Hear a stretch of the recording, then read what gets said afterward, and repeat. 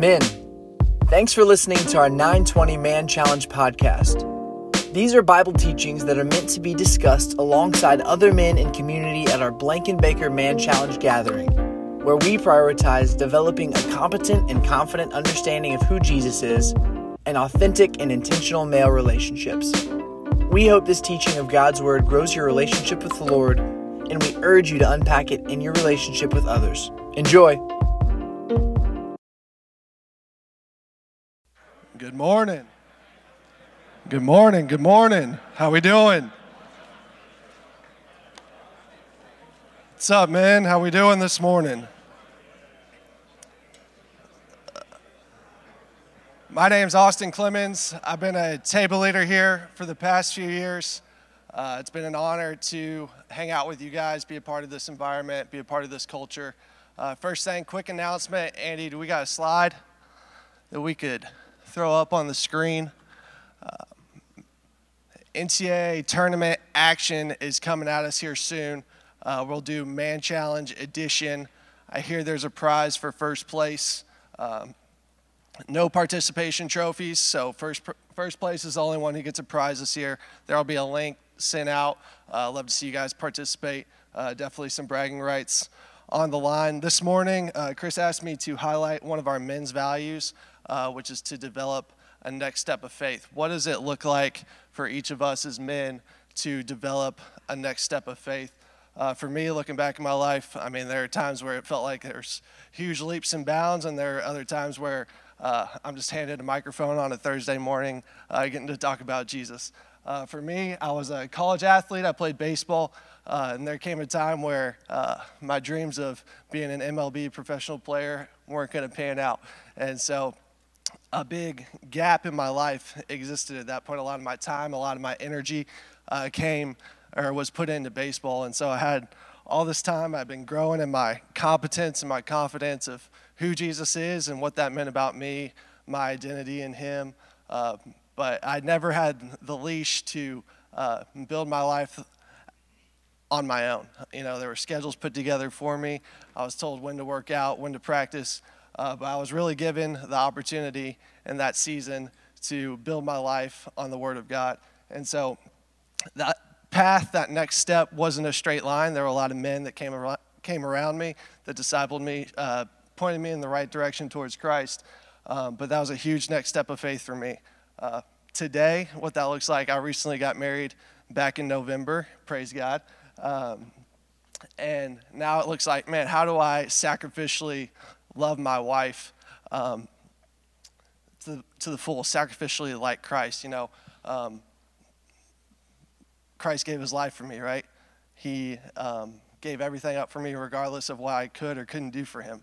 And that's the way I'm called to love and lead my wife. And this morning, a couple of things that have been on my heart is we've been going through this series at church, talking about confession, is that our God is a God of healing and a God of reconciliation. And so I pulled out a couple of verses for us to think about as men in this room are considering their next step of faith. Matthew 5:23 and 24. These are the words of Christ. Therefore, if you are offering your gift at the altar and there remember that your brother or sister has something against you, leave your gift there in front of the altar. First, go and be reconciled to them. Then come and offer your gift. God places reconciliation over worshiping him. James 5:16, therefore confess your sins to each other and pray for each other so that you may be healed. The prayer of a righteous person is powerful and effective. Now, there are a few things that I know are going on in this room and need to be addressed just from talking to other table leaders, struggles that men are going through in this room. You're not alone. Alcoholism, man, are you losing self-control? Are you not loving your family right? Are you losing control of your body? Man, what does that next step of faith look like for you? Do you need to remove the alcohol? Do you need to lean on a brother? Do you need to confess? Pornography addiction, are we going to the laptop instead of pursuing our wives? Maybe this morning we need to confess how we're getting access to that material rather than hiding it in our homes. At our table, man, we've got 5 guys with pregnant wives at home. So, yeah, that's a lot. So for us, there's been a lot of talk about what does it look like to be the spiritual leader of our homes. Yes, if you're looking to have kids, maybe you need to join our table. And if you're kind of past that stage or you're not sure you're ready for that, don't drink the water.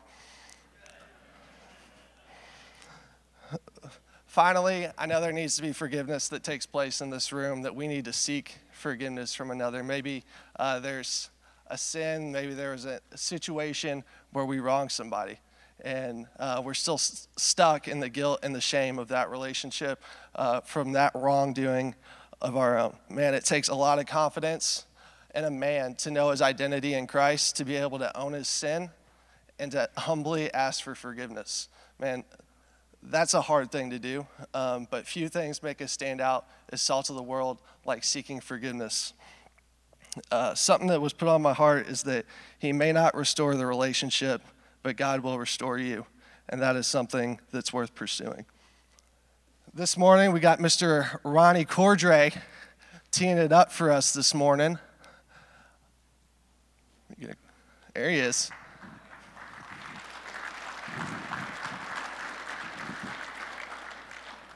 I was waiting for the very quiet.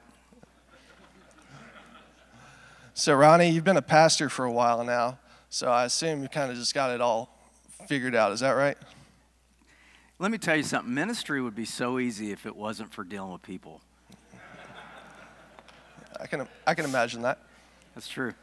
So this morning we've been talking about a next step of faith. What is a next step of faith that you are pursuing right now? Well, I'll answer that, but 5 guys at your table? 5. Wife's pregnant. That's a lot. Are you in that? I don't know. Time will tell. I've only been married like a few months, man. I'm not going to go there. I'm going to go there. Next step of faith. So I've got a couple next steps of faith. I've got a physical next step of faith. I'm doing, with one of my best friends, September 23rd, we're doing half Ironman up in New York. Casual. So, yeah. I'm just going to stretch real good. That's the next step of faith. My current next step of faith is to lose 17 pounds. I've been eating a lot this winter. Eating good? Yeah, and it's not good. But my spiritual next step of faith would be, I've got 3 guys. One is my barber, and man, I am trying to have spiritual conversations with him every 3 weeks, and he just keeps taking us out in left field talking about aliens and stuff, and I it's just hard. That's uncomfortable. It is. It's very uncomfortable, but I'm just going to keep, that's my next step of faith, is to keep refusing to talk about aliens and to keep talking about Jesus. And then 2 guys at the gym where I work out, it appears they don't have faith. So sure, trying to have that. Yeah, that's awesome. Well, let me pray for you, and you can get going. Yeah, thanks, Austin. Heavenly Father, I thank you for this man. Thank you for his leadership in developing this culture, God. Would you use him this morning? Would you help him to just depend on your word, God? That is where the power comes from, God. Would you just help him to be dependent on you this morning, Lord? Thank you for this man, and would you just use his words to impact us to pursue you further. It's in your son's name I pray. Amen. Amen. Thank you, Austin. Great to be with you guys this morning. Hey, incidentally, man, I love us meeting on Thursday mornings like this. I'm very humbled. Every time I walk through here, I'm paid to walk in here. You guys are not, and it's humbling to see that you guys are choosing to get up early. Right now, as we're meeting, Chris Morgan is over at Northeast Christian Church speaking to a group of dudes who started an environment just like this because of some guys coming over here and seeing what we're doing. And I celebrate that. We're on the same team, and so I just think that's really cool. Yeah, it's worth clapping for. You know, I was very humbled and offended at the same time with some of the requests you guys sent in this week, song requests, whether it be Josh Groban's You Lift Me Up, or Bette Midler's Wind Beneath My Wings, Aerosmith, Dude Looks Like a Lady, what else? Lady A, Like a Lady, you guys know how to butter a dude up. I'll tell you that. But I digress. Let me ask you guys a question. By raise of hands, how many of you have ever heard of the name Chuck Templeton? Okay. By raise of hand, how many of you ever heard of the name Bron Clifford? Crickets. How about Billy Graham? Billy Graham? Hey, let's do that again. Billy Graham? Some of y'all were like, I ain't raising my hand for nothing.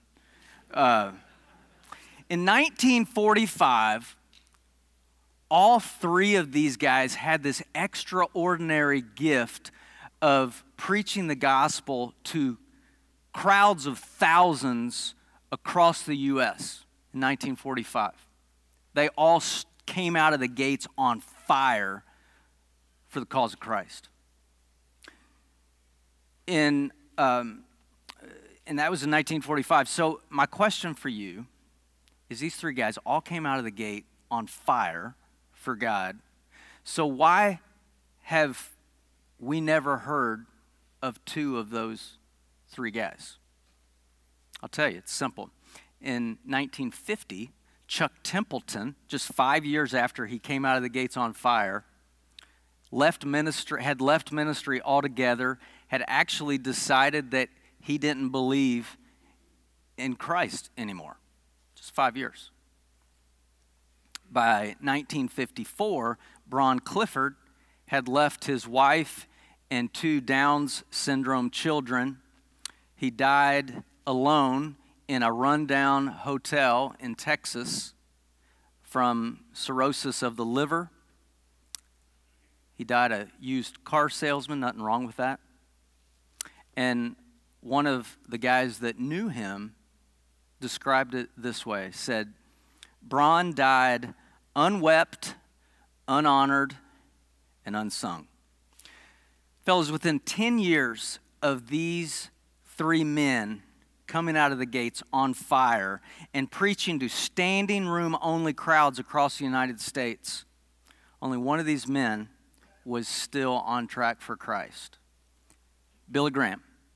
He preached the gospel to over 215 million people in over 185 different countries and territories. He lived to be 99, and towards the very end of his life, he was asked this question: Billy, how did you go all of those decades, not years, decades, living on the road, largely away from your wife and kids, in hotel room after hotel room? How did you go all those decades without having any moral failures or embarrassing your family or God? You know what his answer was? It was 4 words. I always traveled scared. I always traveled scared. Now, at first glance, that can sound like, well, Ronnie, I thought Scripture said we don't have a spirit of fear, but a spirit of... Yeah, that's true. But I'll tell you what Billy Graham embraced. He embraced 1 Peter 5:8, which says, be self-controlled and alert. Your enemy, the devil, is always prowling around like a roaring lion looking for someone to devour. A dude doesn't go decades on the road without moral failure, because I tell you right now, it wasn't because he wasn't tempted or had opportunities. Dude doesn't do that without being zoomed in on a verse like that. When Chris Morgan teed up this Life of Joseph series, he shared 3 things that Joseph was on point with, and one of those was morally, that Joseph was on point morally, and this morning that's 100% what we're diving into in Genesis chapter 39, verses 7 to 23. You can turn with me if you have that. But before we jump into that, I want to share a couple quick bullet points leading up to this passage this morning about Joseph. One is Joseph had received this special robe, this fancy robe from his father, and in his immaturity, he flaunted it every chance he got with his other brothers, who none of them had a robe, much less a fancy robe. So that had happened. He had these wacky, crazy dreams, and he was dumb enough to share them with his brothers and even his dad. These dreams basically said this. They said that his family was going to bow down to him. His dad even gave him a hard time about that. Well, his brothers didn't like the robe. They definitely didn't like his dreams or him interpreting his dreams. And so his brothers sold him into slavery. They threw him in a pit. They actually were going, what should we do with him? I mean, kill him was one of the options. And they ended up settling as this band of gypsies was coming through, coming past. They were like, let's sell him to these gypsies, sell him into slavery. So they sell their brother into slavery. He ends up in a foreign land, Egypt. It's not where he's from. It's not where he lived. And then this guy Potiphar, who was the emperor's captain of the guards and one of his officials, Potiphar purchases Joseph as a slave to be his master. He's named Potiphar's personal attendant, and he's put in charge of everything, not out of the gate, but just quickly. This guy Potiphar noticed, like, hey, whatever Joseph does, God blesses, including things in my household. So he puts him in charge of literally everything, professionally and even personally. Scripture tells us the Lord was with Joseph, and Scripture also tells us the Lord made everything he did successful. Now we're ready for this morning's passage. We're going to jump in. And by the way, guys, man, I'm excited. This is a new Bible. My 17-year-old daughter gave me this about 6 weeks ago. It wasn't my birthday. I said, man, that's awesome. I said, what's this for? She goes, just because. So it's the Christian Standard Bible. Never read that standard before, but here we go. All right. We're going to pick up in verse 6, the last part, actually. It says this. It says, now Joseph was well-built and handsome. Think Man Challenge fitness guys for a minute. If you're in Man Challenge fitness, raise your hand for a minute. All right. That's who we're talking about. Joseph was well-built and handsome. Now, joking aside, if I'm not careful, I can scan a room like this morning, and I can think, man, that dude, he better be really careful. He's very handsome. That dude's chiseled GQ. He better be extra careful. That dude, he's good. That dude, he better be as smart as Steve Jobs, not a chance. Right? If I'm not careful, I can think that a message like this morning only has to do with a dude who is handsome and well-built. And truth be told, if we lined up one after one of us, several hundred men in this room this morning, there's only a very few of you in this room who this message would qualify or be applicable to. But here's the thing. Guys, that's so messed up, that type of thinking. Here's why. The truth is, sin, more specific, sexual sin, it doesn't care what you look like. It doesn't care if you're well-built and handsome. It doesn't care if you can't see your toes over your butt. It doesn't care. And in fact, in today's culture, looks are attractive as men, but power and titles can be even more alluring to women. You know? You ever see a bombshell of a lady next to some Magoo-looking dude? Right? Let's be honest. I don't think it's because he's some awesome lover. So it's important that we hear it doesn't matter where you're at on this spectrum physically looks-wise. The enemy's always prowling, looking to devour you and to devour me on this topic. Verse 7, it says, after some time, his master's wife looked longingly at Joseph and said, sleep with me. Potiphar's wife looked longingly. Another word for that is infatuated. She was infatuated with this young dude who was well-built and handsome. Sleep with me. Come to bed with me is how the NIV says it. This was well past flirting. In fact, it just bypassed flirting. And it wasn't code terms. I mean, she was like, I want to have sex with you. Let's go. Verse 8 to 9. But he refused. He refused. Look, he said to his master's wife, with me here, my master does not concern himself with anything in his house, and has put all that he owns under my authority. No one in his house is greater than I am. He has withheld nothing from me except you, because you're his wife. So how could I do this immense evil, and how could I sin against God? Joseph refused. Joseph refused. That's such a powerful and significant phrase, fellas. Joseph refused. Man, in Proverbs 5, 6, and 7, I'm not going to read it all, but if you have some time today or this rest of the week, you might want to just read chapters 5 to 7. It's very sobering. A couple words I want to pop out from this. Though the lips of the forbidden woman drip honey and her words are smoother than oil, in the end she's as bitter as a wormwood and as sharp as a double-edged sword. Don't lust in your heart for her beauty, or let her captivate you with her eyelashes. Can a man embrace fire and his clothes not be burned? Can a man walk on burning coals without scorching his feet? A woman came to meet him dressed like a prostitute, having a hidden agenda. She lurks at every corner.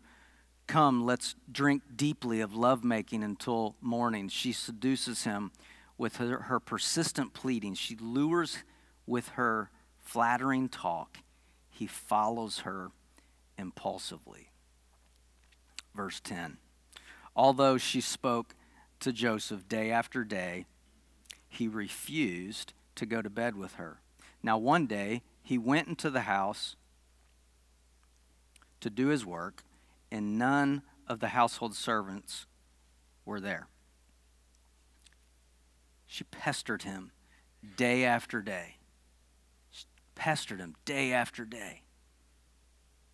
But Joseph refused. He stood his ground.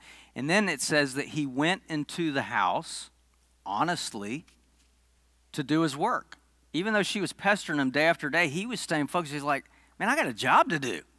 And then in verse, none of the household servants was there. Now, it doesn't say, but based on Joseph's morality that we see as a way of life, as a commitment, I believe it's safe to say that Potiphar's wife set this up as a trap. None of the household servants was there. This was a house that always had people there because it was a place of power. Verse 12. She grabbed him by his garment and said, sleep with me. But leaving his garment in her hand, he escaped and ran outside. It says she grabbed him. She grabbed him. It doesn't say while they were hanging out together, her hand gently and accidentally glazed over the front of him that made him wonder. No. It says she grabbed him. Very aggressive. She grabbed onto his cloak. Now, what's a cloak? It's basically a jacket, a coat, an overcoat. You know, a cloak was a loose garment worn over clothing, typically worn like we wear a jacket, you know, in the winter to protect from weather. So it's safe to say that this shows, because it says she grabbed his cloak, his garment. So it's logical to believe like he had just walked in there. right? You don't take your jacket off outside in the cold. You wait till you get inside. So it's safe to say that, like, she basically jumped him, grabbed his cloak. Not sure if she was literally hiding behind the door or around the corner, but when she said, "Sleep with me, come to bed with me," it was obvious she was not going to let go of his cloak. And it says he escaped and ran out of the house. It's powerful.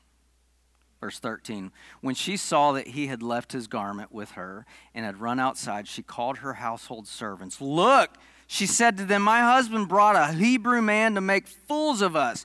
He came to me so he could sleep with me, and I screamed as loud as I could. When he heard me screaming for help, he left his garment and ran outside." So what's just happened here? She's been rejected over and over again. Now, physically, he runs out. She's been rejected, and she's embarrassed. And now she's turning to doing what someone who has been rejected and embarrassed is capable of doing, right? She lied. She made up a story, completely lied. Verse 16 to 18. She put Joseph's garment beside her until his master came home. Then she told him the same story. "The Hebrew slave you brought to us came to make a fool of me, but when I screamed for help, he left his garment beside me and ran outside." Now she's angry and wants revenge for being rejected. I can only imagine the justification, that's the story that's raveling in her mind as she's waiting for her husband to get home, and she's just clenching his cloak tighter and tighter because she's like, "You don't reject me. You're a slave."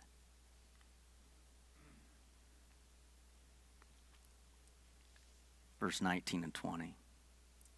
When his master heard the story, his wife told him, "These are the things your slave did to me." He was furious and had him thrown into prison where the king's prisoners were confined. So Joseph was there in prison. Now, we don't know if Potiphar's job required him to work before the sun's up and after the sun's down. We don't know if he was unengaged in his home.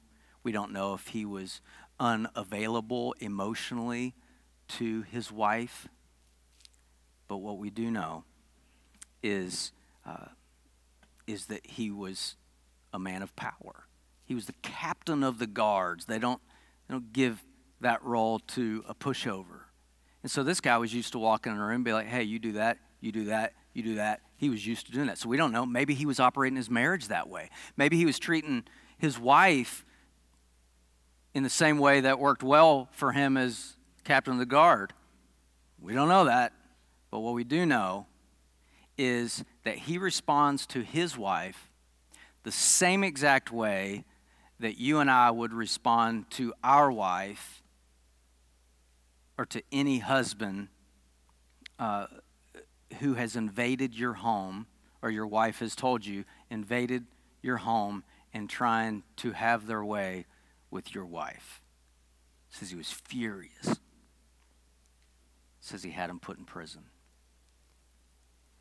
Verse 21 to 23. But the Lord was with Joseph and extended kindness to him. He granted him favor with the prison warden. The warden put all the prisoners who were in the prison under Joseph's authority, and he was responsible for everything that was done there. The warden did not bother with anything under Joseph's authority because the Lord was with him, and the Lord made everything that he did successful. I want us to pause for a few moments, and I want us to focus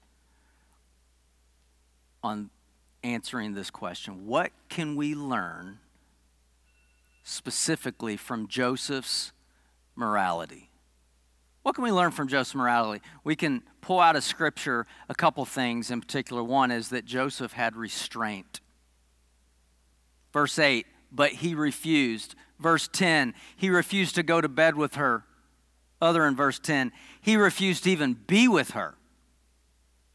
He had restraint. Second thing we can learn is Joseph was trustworthy. Verse 8 to 9, he trusts me to protect you, not prey on you. My master, he doesn't concern himself with anything. And in fact, he's given me access to everything. Just not you. In fact, he trusts me to protect you while he's gone, not prey on you. Joseph was trustworthy.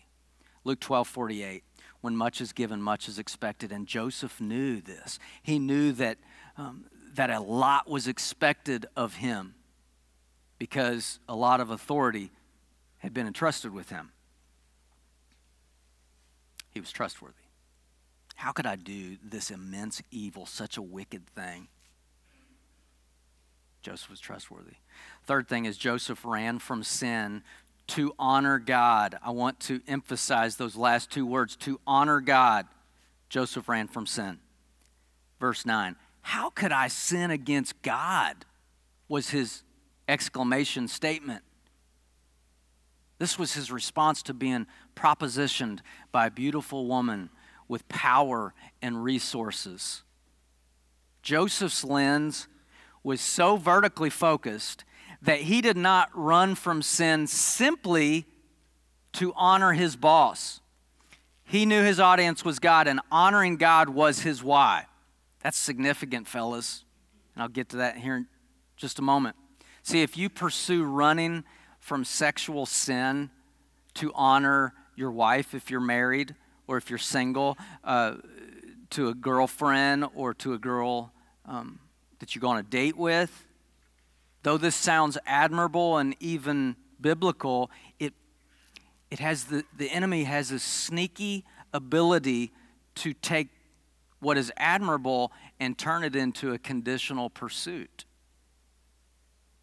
But if you avoid sinning to honor God, that gives the enemy no room to mess with you and to make it conditional. It makes it unconditional because God will never let you down. He will never disappoint you. He will never reject you.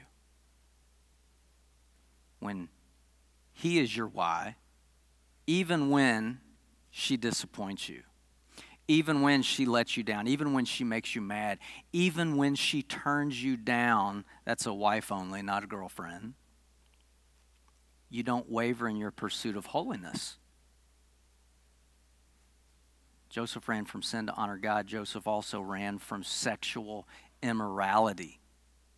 Typically, when a man runs from something, it means what? It means he's a sissy, right? Dude runs from conflict. It's like, dude, man up, grow a set, right? Guy runs from danger, right?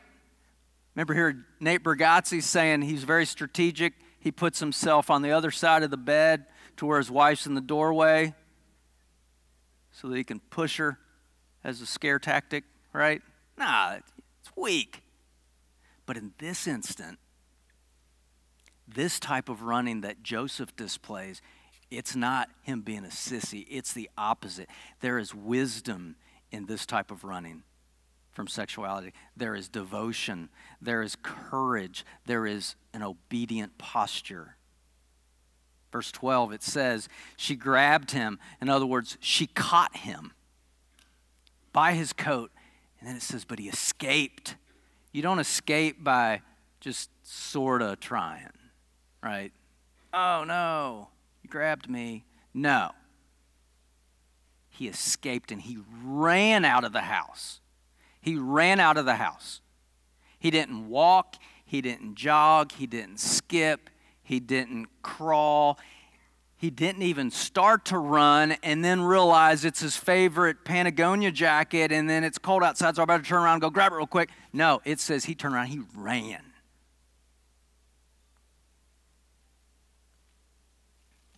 He ran away from sexual immorality. Ephesians 5:3, it says this. It says, and among you, there must not even be a hint of sexual immorality. Joseph modeled that verse well. We can learn from that. Joseph also possessed moral authority.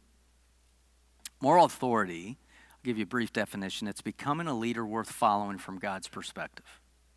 It's becoming a leader worth following from God's perspective. Some of you are a leader because of the title next to your name, because of your position. But moral authority is different. Moral authority is saying it doesn't matter what your title is. It doesn't matter doesn't matter. You're a leader worth following from God's perspective. That's moral authority. And Joseph developed moral authority from intentionally being obedient to pursuing God's best as his way of life, regardless the cost. Joseph's moral authority is not specifically in any one single verse that we just read. But if we read Genesis 37 to 50 chapters, I'm speaking, which is the life of Joseph, we see his thumbprint, this thumbprint of moral authority wrapped throughout the whole thing. What a great thing to be known for. He had moral authority. And can you imagine if people that know you, they said, man, I could say a lot of things about this dude, but probably the thing that sticks out the most is he has moral authority. I remember Chris Burke a couple years ago talking about he was at a concert, country concert. I guess that was before Christ. And I might get the details right, but I remember this. He said he was there with some dudes, and this bombshell lady was in front, I don't know, large-chested or what, but bent over, and his friend didn't know, Chris didn't know he was watching, but his friend was watching to see how he viewed this lady. And he said he didn't steer. And that got his attention because he was like, that's a dude I want to be like. Moral authority. That's moral authority. Moral authority is knowing yourself well enough to be honest, like Jay Dortch, who was going a few years ago to a football reunion or something of that nature, and he was going without his wife, and he knew he was going to be in an environment from his before Christ days, and he called Les Lala, and he said, hey, I need you to call me at 9 o'clock, pretty much on the hour, and he says, if I don't answer, keep calling till I answer. That's moral authority. Moral authority won't necessarily get you promoted. It rarely, if ever, will make your life comfortable or easy. But as we'll see in the coming weeks, it's worth it. Joseph's life tells us that. Number 6, Joseph was faithful no matter what. In our guides, it says, we acknowledge that obedience to God will always cost us something. Let me remind us, Joseph's high school guidance counselor did not encourage him to pursue the career path of becoming a slave or a prisoner. Like that wasn't on his bucket list. Neither of these two things did Joseph set out to do or to become. But when we look at his life, it's obvious. He was faithful no matter where he was or what he was doing. It didn't matter. Didn't matter where he was. Didn't matter what he was doing. He was faithful no matter what. As a slave, he was faithful. As a prisoner, he was faithful. Now, you know how easy it would have been for Joseph, who was already being faithful as a 17-year-old teenage boy, young man, to when his brothers tossed him into a pit and then sold him to gypsies. You know how easy that would have been to say, I'm out. If that's what being a Christian means, I'm out. Or if that's what being faithful means, I'm out. And then he comes to Egypt where it's foreigner in the land, and he's sold to this dude. Now he's a slave. Like, you're not just a slave for 6 months. You're a slave because you're bought. How easy would that have been? Dude, I didn't sign up for this. I'm out. I'm not being faithful anymore. But then, because he's faithful, he's thrown into prison because he's faithful. He gets falsely accused. How easy would that have been? Like, I'm done. I'm out. But not Joseph. He was faithful even when everything about his life was unfair. Potiphar bought him, verse 1. Verse 20, so Joseph was there in prison. Joseph's faithfulness opened the door for this last thing we can learn from Joseph's morality, and that is that Joseph's obedience welcomed God's favor. Joseph's obedience welcomed God's favor. Now, this is important. I've read this passage a lot of times, but if I'm not careful, I can accidentally compartmentalize the significance here. God's favor was revealed in the middle of Joseph being wronged by his brothers, by Potiphar's wife. Joseph's favor was revealed in the middle of him being a slave.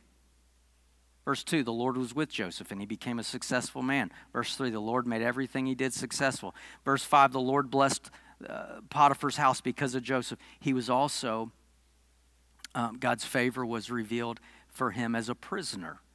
Verse 20, 21, so Joseph was there in prison, but the Lord was with Joseph and extended kindness to him. Verse 23, the Lord was with him and the Lord made everything that he did successful. It was about 3 years ago.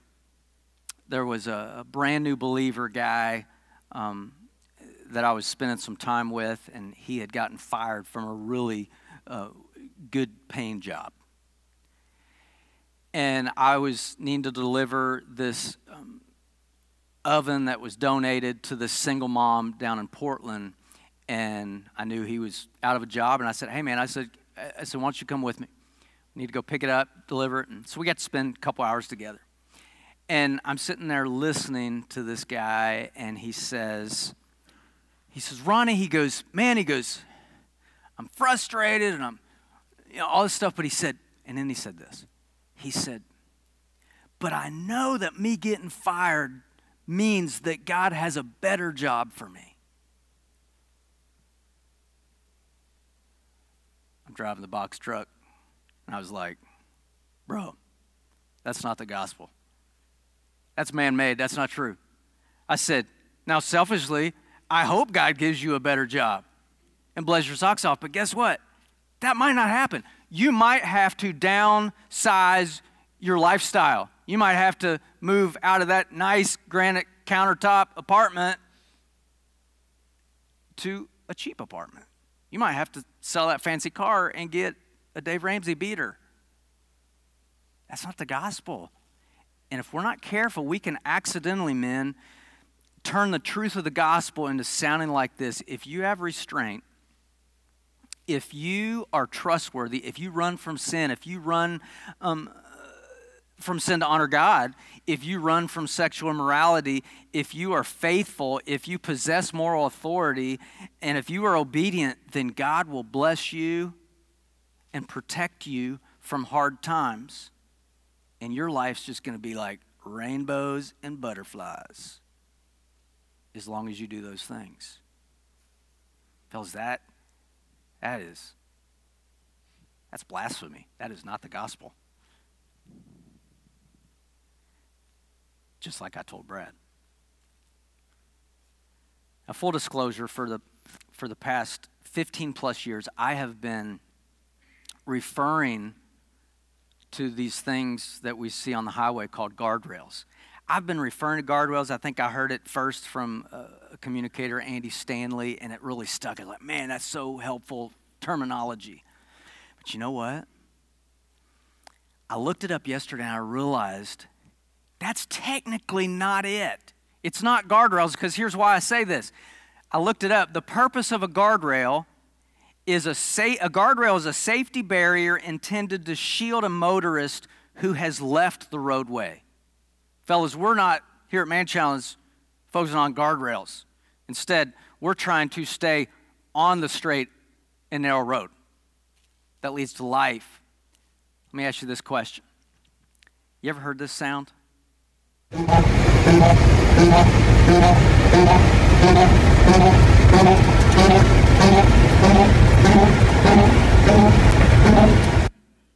This is Man Challenge, let's be honest. How many of you, that was a reminder to open your eyes while driving at night, right? Yeah. You know what those things are called? They're called rumble strips. Man, I've been driving and not paying attention, talking to my kids or Tish before, and then all of a sudden, right? You don't not catch that. They're rumble strips. What's the purpose of that? The purpose of a rumble strip is a road safety feature to alert inattentive drivers of potential danger by causing a vibration and audible rumbling. Fellas, that is what we're talking about. You don't have to call your insurance guy and make a claim for hitting a couple rumble strips, right, Carl? But let me tell you something. You hit a guardrail going 75 mile an hour, or 65 mile an hour, you will have to make a claim for that. Think rumble strips. Moment of truth. To have a woman pursue you, puff you up, and in clear terms say, I want you. I don't care about your wedding ring or a relationship. You can have your way with me. You can do whatever you want to me. And I'm in. It's a rare man, married or single, that can resist her day after day. And here's the moment of truth. If you're getting close enough to any woman, close enough to any woman to know if she is infatuated with you or if she looks longingly at you, listen to me. You have driven, there's no, you're way past that. In fact, you're over the guardrail. In fact, you're pushing those you love over the guardrails. If you're close enough to a woman to know that. It's true whether you're married or single. And I can't help but wonder if some of you guys, the only thing that is between you and sexual sin is an invitation based on your life having 0 rumble strips in place and 0 men, even at Man Challenge, knowing where you need some rumble strips. No one in your life who is in the passenger seat saying, hey man, rumble strips. In just the past few years, and it pains me to say this, there have been 4 very well-known megachurch pastors who have experienced moral failure. Now, I don't know any of these 4 guys personally, but I can guarantee you that none of them had any rumble strips in place that they were living by. I've been married to Tish. June 24th will be 23 years. I love her more today than I did back on June 24th of 2000 when I said I do. But you want to know something that's true about me?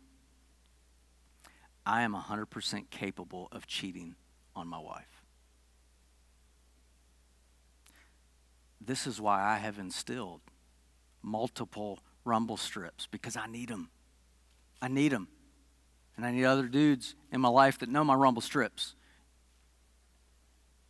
That's why I've instilled them. Everyone eventually gets tired driving or distracted with phone calls or text messages. It happens to all of us. So I asked the following question to men who have, I'm going to wrap up with this. I asked the following question to multiple men who all have at least 2 things in common. One is they are professed Christian men, and 2, they possess what I would call moral authority. I asked them these questions. What are 2 to 3 rumble strips? Full disclosure, I said, what are 2 to 3 guardrails? And then yesterday I was like, it's not about guardrails, it's about rumble strips. All right, I said, what are 2 to 3 rumble strips you have in your life as it relates to interacting with the opposite sex? I want to tell you who I asked, and I got permission from all these guys, but for time purposes, I'm just going to say, man, I asked our former senior pastor, Dave Stone. I asked our current senior pastor, Kyle Eidelman. I asked his dad, Ken Eidelman. I asked Carl Kuhl from our senior leadership team. I asked Jason Chambers, the chairman of our elders. I asked multiple other elders. I asked Kurt Souter. I asked Bill Clark and other deacons. I asked CEOs. I asked business owners. I asked dentists. I asked pharmacists. I asked man challenge table leaders. I asked single guys. I asked married guys. I asked dads, grandpas, guys who have cheated on their wives, guys who have been sexually promiscuous, guys who were virgins when they got married, guys who struggle with lust, and also guys who struggle with lust. And through the detail of their answers, though the details were different, you want to know the strangest thing I didn't hear from one single guy? I don't need any rumble strips. I'm going to read several of their answers, but before I do, I want to lay some ground rules. One is it's really important to understand that these are personal practices and not intended to be legalistic rules. And the other thing is if you are dead set on pursuing evil and sexual sin, there's no rumble strip, there's no guardrail that will keep you from having your way. So this is assuming we all want rumble strips in our life. You may want to jot some of these down. I broke it down into different categories. Texting. My wife and I include each other on a text whenever it's with someone of the opposite sex. I don't text a woman before 9 a.m. or after 5 p.m. other than my wife, mother-in-law, mom, daughters, and sisters. No pictures to the opposite sex, period. Social media, I don't follow any women at all. I don't DM any woman at all. I have several people reading who I DM on social media. Phone, I have a lock on my phone and my iPad, which my wife and accountability partner have the code. It's in settings. My wife and I share calendars and locations on our devices. I don't take my phone into the restroom. Passwords. My wife has access and passwords to everything. Phone, email, social media. Movies. I always check if a movie has nudity before and won't watch it if it does. Notable exception, Braveheart, because I know where it is and fast forward past it. That's an important note. Work. My wife has Life 360 at all times. I'm usually not out after 10 p.m. on business trips. Handshakes and side hugs only, and not if we're alone. If I meet a new woman as part of work, I bring up my wife and kids in conversations so they know my commitments up front. If meeting with a coworker of opposite sex, I tell my wife when and have my assistant at her desk with my office door open. I pray prior to interacting with women in the course of my work day. At work, it's not always practical to have absolutes with my business. The majority of my employees are female, but I avoid being in a position where I'm alone in an environment where there are not others around. This comes from a friend who has a dental practice. I have my dental assistants first thing before I even walk in the room to put on a patient napkin that covers their entire chest. Way to go. Business travel.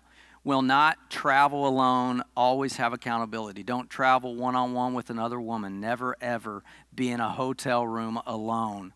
When out of town or in a hotel, I ensure my community accountability fellows know. If I'm traveling, I never have a meal alone with a female, no matter what. Never ride an elevator alone with a woman. Driving, I do not ride alone in a vehicle with another woman. Meeting, I avoid being with any other woman, even in public places. I don't put myself in any position to be vulnerable with another woman. No emotional phone calls or time, ever. Will not counsel someone of opposite sex alone. Coffee and meals. No one-on-ones with a woman over coffee, lunch, or dinner. Parties. If I know I'm going to a party or reunion without my wife, I have my friend call me at specific times in the evening. Conversations. I never, ever flirt with a woman. Don't say anything to a female that could be taken out of context or misunderstood. Don't compliment another woman about their outward appearance. Never share personal information about your marriage. When talking to a woman, laser focus on their eyes and no other body parts. Be self-aware. Make my unconditional love for my wife publicly known. I never joke or diminish her, even joking around. Drinking alcohol. Drinking alcohol with another woman is stupid for many different reasons. Don't do it. Never get wound up in social drinking late with men or women. If friends or old teammates are going out, I might go to dinner, but I will not go out to bars with them after dinner without my wife. Dating. Single guys. Never go into a woman's apartment, house, or hotel room, vice versa, on a date. Block numbers, then delete all hoochie mama contacts in phone. It's good advice for a married man, too. On a date, don't pull up, pull down, unzip, untuck, unbutton, undo, unsnap, lay on or under, or touch private parts, even over clothing. Any questions? Didn't think so. If you go home with wet drawers, you have crossed over a rumble strip. General rumble strips. If a blind lady could know if you are aroused, you are too close. Back it up. Ask yourself, would I want another man doing any of these things with my wife or my daughters? Accountability with 1 to 2 guys, where I go that last 10% and ask a specific set of questions each week. I trust my wife's instinct. If she has a concern or feels like someone is flirtatious, even if I don't think so or agree, I run. Don't be on phone or internet after 9 p.m. Don't be a bing bong. That pretty much covers everything we missed. All right? God doesn't need more ministers. He needs better men. Now, Joseph modeled morality very well. Jesus was the ultimate modeler of morality in ways that even Joseph fell short, because he is our model. He's our guide. He's our why. So let's focus on that this morning. Father, thank you for these men. I pray during our team time that we would have courage to be honest about whatever area in our life, wherever it is, with whoever it is. We need rumble strips. God, I pray that you would use all of us, linking arms together to help each other stay focused on the straight and narrow road that leads to life.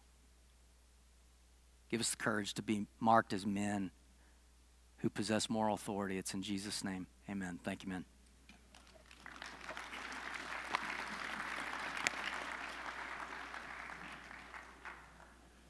Thanks for listening to this week's Bible teaching from Man Challenge at the Blankenbaker campus of Southeast Christian Church. For more information on how to get involved, reach out to us via the email address in our podcast description or find us on social media.